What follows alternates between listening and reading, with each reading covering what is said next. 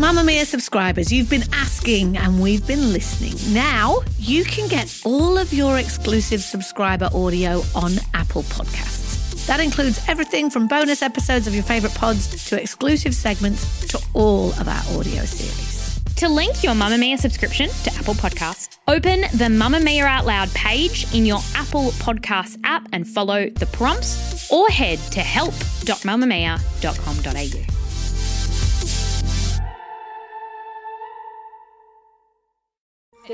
You're listening to a Mamma Mia podcast. Mamma Mia acknowledges the traditional owners of land and waters that this podcast is recorded on. From Mamma Mia, welcome to The Spill, your daily pop culture fix. I'm Laura Brodnick. And I'm Chelsea McLaughlin. Chelsea, we have a little date tonight. Are you sick of me yet? We're spending a lot of time together. We are. We join at the hip. It's a little bit cute. It's because we have to have a professional relationship. So even if we were enemies on the inside. So you're obliged to hang out with me. Is that what you're saying? No, you're the younger cool one in this relationship. Oh my God, thank you so much. Yeah, actually, that would actually make she's been in crisis since she turned 30. That is the greatest compliment you've ever given me.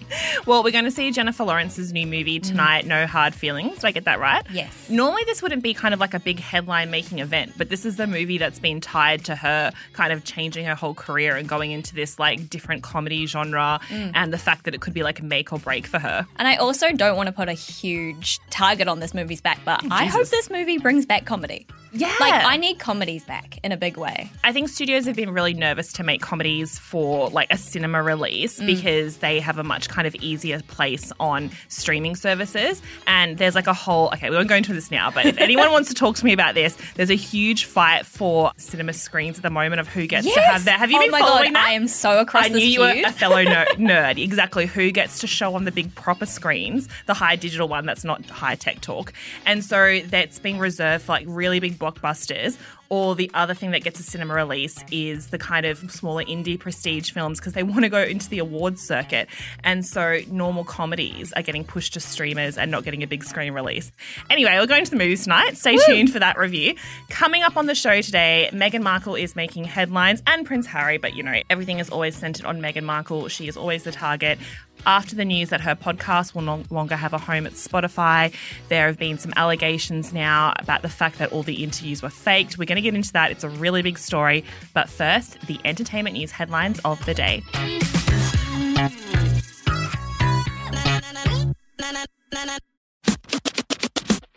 I have news. What's the hot gossip? I want more headlines.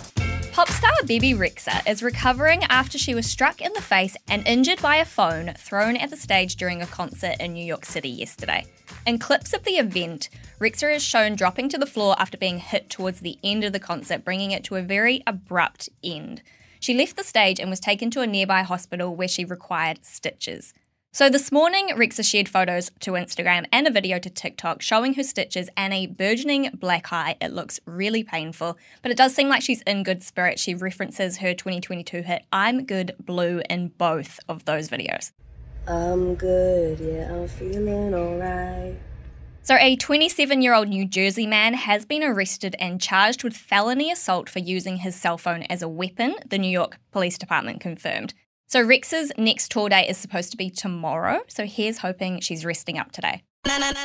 So this week, the marketing for the Barbie movie has been kicked up a notch, if that was even possible, given all the magazine covers, sneak peeks, posters, behind-the-scenes stories that have already come. Just all of the things. Someone needs to write a thesis on the marketing plan for this movie, because obviously it was a bit more ripe for marketing compared to other movies, but it is just like someone has devoted their whole life's work to this marketing plan. And I thank them. And it is working.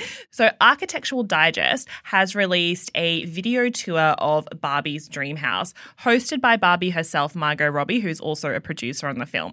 Now, Architectural Digest, if you're just buying the magazine, is one of those things that can be a bit, unless you've got a huge amount of money to spend on homewares, bit of a dry read. Yeah. You know, unless you've got that level of taste, which I'm going to safely say that we don't have, or budget, don't have. But where they kind of really do make quite a lot of viral headlines is with their celebrity home tours. So think Cara Delevingne climbing through the vagina tunnel that she had built in her house, or Dakota Johnson's infamous, I love limes. I have limes all over my house. I'm actually allergic to limes, and I was joking. I actually didn't even know that they were in there. I was giving the tour and went into the kitchen, and it was set dressing. I'm allergic to limes. Those kind of stories. They have done set work before, but this is the first time I've seen like a fictional house kind of take over the headlines like that. So it kicks off with Margot Robbie dressed in like her full Barbie regalia, taking us through the house. It's like she's a queen. Yeah, taking us through the house, and there's some very interesting things in there. Welcome to Barbie's dream house. Come on in. This is my breakfast table and my kitchen. We're in the living room right now. Here's a fun little bar and the slide that goes from the bedroom down into the pool. Not super practical, but nothing is for Barbie. It's just fun and gorgeous, and it's see-through, so we can see each other. All the Barbies in their own Barbie dream houses wake up in the morning and they can wave at each other.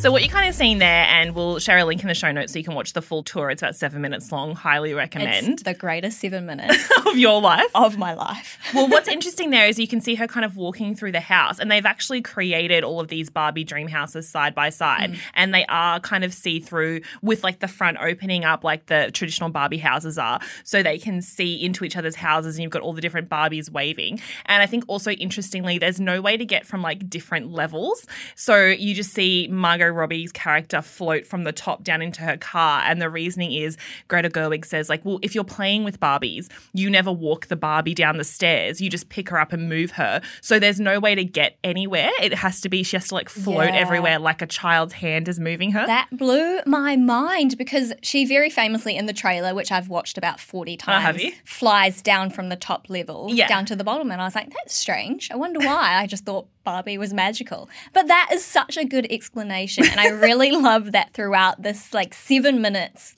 again, the greatest 7 minutes ever. The attention to detail here is insane, and the fact that they've thought about it through both sort of like a traditional nostalgic Barbie lens. I mean, it's so pink, right? But also like Barbie is a toy. And so they have Barbie checks her mail, and her mail is just all this like scribbled handwriting that doesn't actually mean anything because it's representative of a child just kind of scribbling. Yeah. And I was like, oh my God, the people behind this movie, I'm starting to sound on manic. Levels that we cannot understand. It's just genius. And as she's going through the house, she's noting that there's a lot of places that feature water and or fire, but in the world of Barbie, water and fire doesn't exist because you wouldn't have water and fire near a child. So the pool looks like water, but it's like painted. And she was saying that even on set, it looks so realistic that people would like kind of tiptoe around the pool. They didn't want to fall in, but it's paper.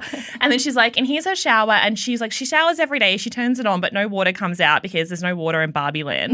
And then you kind of see her bed set up. And what's interesting there is that you see her that she just wakes up, and Margot says in the clip she wakes up perfectly, no like bed hair, no bad breath. She just kind of rises from the bed. And what's interesting, if you go in and read the written article that goes with it, which is all the designers talking, is they say that they've paired this kind of clamshell headboard upholstered in velvet with like a sequined cover.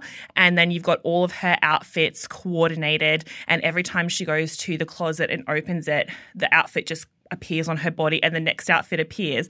And one of the designers says, it's a lot of pink, it's a clamshell, it's a big closet. So we've decided this is clearly the home built for a single woman. And as a single woman who lives alone, can I just say, my home doesn't look like this, but I wish it did. Well, it's true. I mean, Ken doesn't need to stay over. Definitely what are they going to do? I thought I might stay over tonight. Why?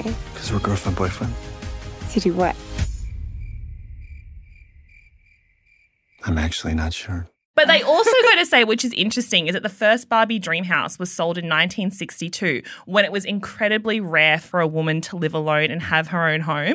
So they've tried to set it up as if it's like this kind of big statement that Barbie lives in her own home. Again, amazing. Okay, I know that like, you know, Barbie and feminists have a history. They're trying so hard to make it feminist. I'm here for it. Like every little detail that we get about this film, you would think that it's hyping it up too much, but I do actually think it might be hyping it too much. So you said you've watched the trailers so many times. I've stopped watching any trailers that come out, except obviously I had to watch this for work. Yeah. But, you know, it is getting a bit much. They need to kind of just rein it back now. I just feel like I'm too deep now. Like even if it's the worst movie I've ever seen, like it'll still be fun in like a camp way. Like it really is sort of prestigious but also fun. I feel like the tone of it hopefully. I just don't want to see great. every joke before we go in the cinema to see it. True. So it's coming out in July 21. The cast is coming to Australia for the premiere. I'm assuming we'll be invited. Literally everyone I know has asked me if they can come to this premiere. I know. And so I don't know what to do I with had a friend in New Zealand who was like, I might fly over. I was like, girl, that's intense. Okay, we're going to have to have a conversation about what we do about this because everyone we work with wants our tickets, and we've only got 2 spare. Whoever's the nicest to me that week. Okay, well, there you go. If you work in the Mum Mia office, and we will link the full tour in the show notes if you'd like to take a look. Move by Mamma Mia is the exercise app for anybody, anywhere. And in case you missed it, we dropped a brand new stretching collection that can be used to improve mobility and bookend your favourite sweat sessions. Mamma Mia subscribers get unlimited access to Move, and we drop new workouts every single week. If you're on the hunt for movement that makes you feel good, head to move.mamamia.com.au and use the code MOVE10 to get $10 off a yearly subscription. I'm Meghan, and this is Archetypes, my podcast about the labels and tropes that try to hold women back. So once again, everyone is talking about Prince Harry and Meghan Markle, but once again, mostly Meghan Markle, and her podcast Archetypes, after it was announced that she and Prince Harry were cutting ties with Spotify 3 years after agreeing to an Australian $29 million deal. What the hell? So in a joint statement, Spotify and their company Archewell Audio said they had mutually agreed to part ways and are proud of the series they made together. So Markle hosts Archetypes. It's an interview format podcast, which hasn't had new episodes since November. I haven't actually listened to it, Laura. You're looking like you might have. Oh, no, I've listened to a few episodes, yeah. Yeah. I didn't realise it hadn't been out since November, but that tracks because I think they released 1 episode with like 15 guests, nothing else, a few episodes, and then nothing else. So there was a total of 12 episodes, so that's sort of in the 3 years since they signed that deal. And it had included like some really incredible guests, Mariah Carey, Paris Hilton, Mindy Kaling, Serena Williams. So the Wall Street Journal, which broke this split news, also said that Harry and Meghan probably didn't meet the productivity clauses in their contract because they only produced, 12 podcasts in 3 years. I think you produced 12 podcasts a week. Yes. So, they are unlikely to receive the full payout. But even if they've cut ties with Spotify, an Archewell Productions spokeswoman said that Meghan is continuing to develop more content for the Archetypes audience on another platform. So we may get a season 2 at some stage in some other sort of format. But while this was presented as a mutual, rather drama-free business decision, all of the information that has come out since points to it maybe not being that. Yes, exactly. So obviously anytime they have a project dropped or changed, there's a lot of headlines around the fact that their empire could be crumbling, whereas they're working in this kind of like big production space where, they've got different deals with different networks with Netflix and Spotify and publishing deals. And the nature of that sort of business is that not every project does go forward. And I don't think it's always as salacious as people make it out. And right now, tech companies just generally and Spotify are really like cutting staff and projects. They're really cutting down. They overspent on that first big blast. And now they're saying that potentially, not with any specific host, but in some cases they may have spent their money incorrectly. We've all been there, Spotify. Don't feel bad about it. So where the headlines kind of blew up is that recently Bill Simmons, who is the founder of the Ringer podcast network, which has been sold to Spotify, so he then has a leadership role within Spotify, he has his own podcast and he recently called Prince Harry and Meghan Markle grifters when talking about their deal. So he said, I wish, this is in his personal podcast, he said that he wishes he had been involved in the Meghan and Harry Spotify negotiation, and particularly the negotiation around them leaving. And that's the podcast that should have kind of launched. And he said, I would have called it the fucking grifters.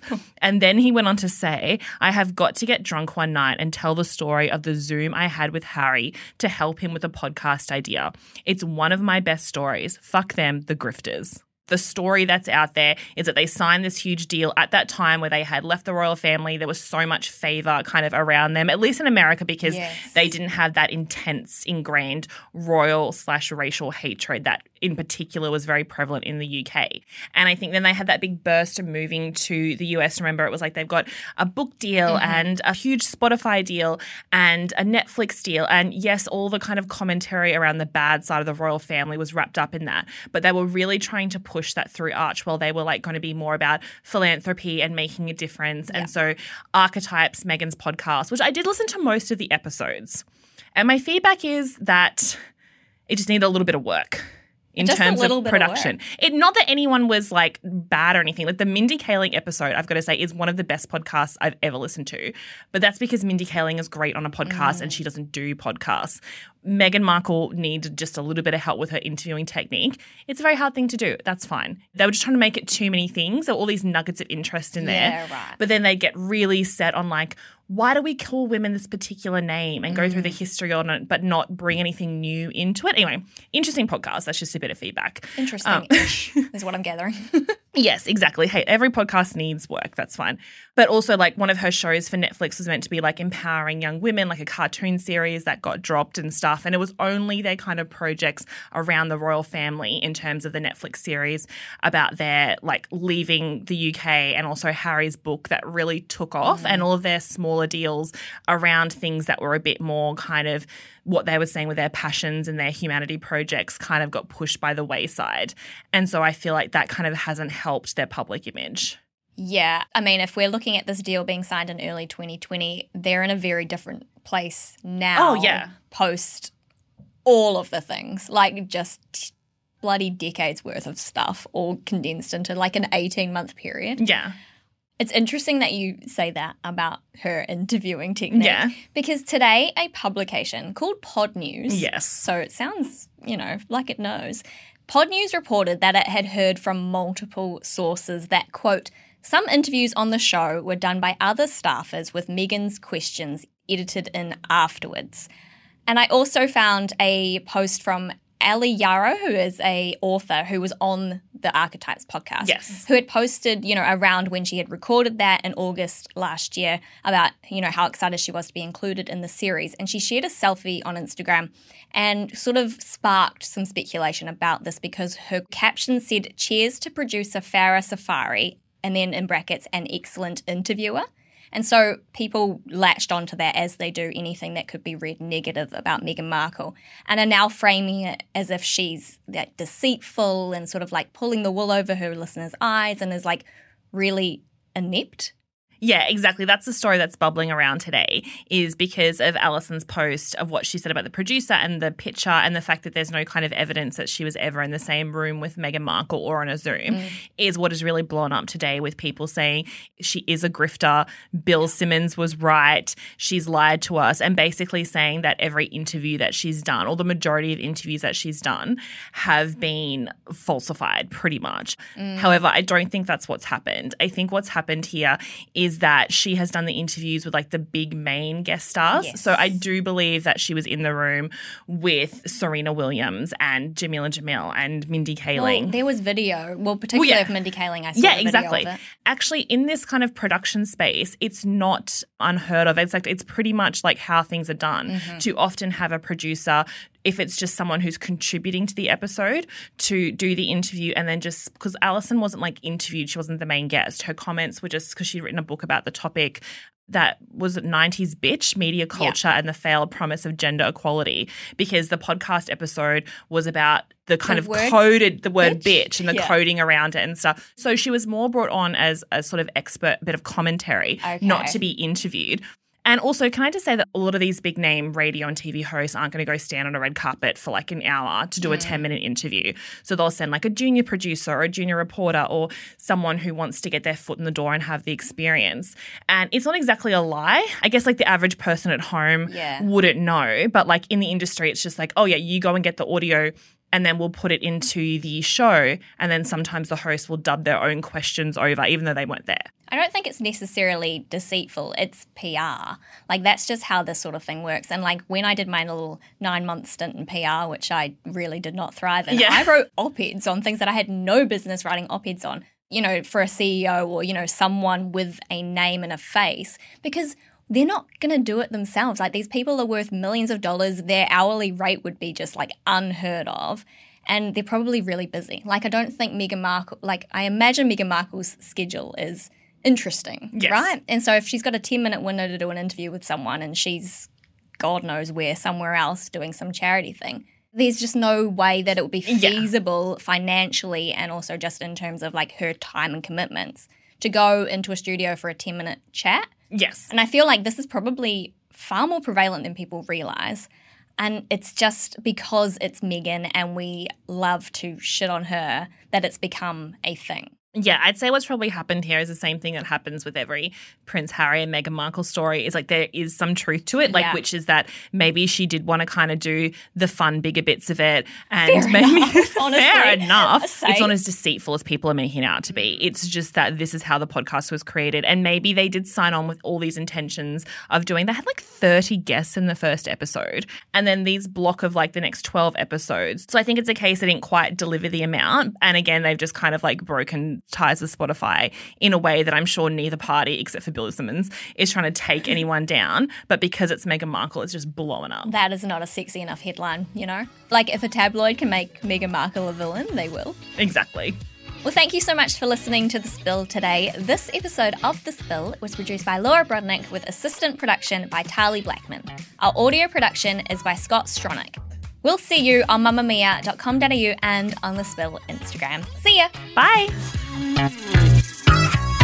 Na na na na na.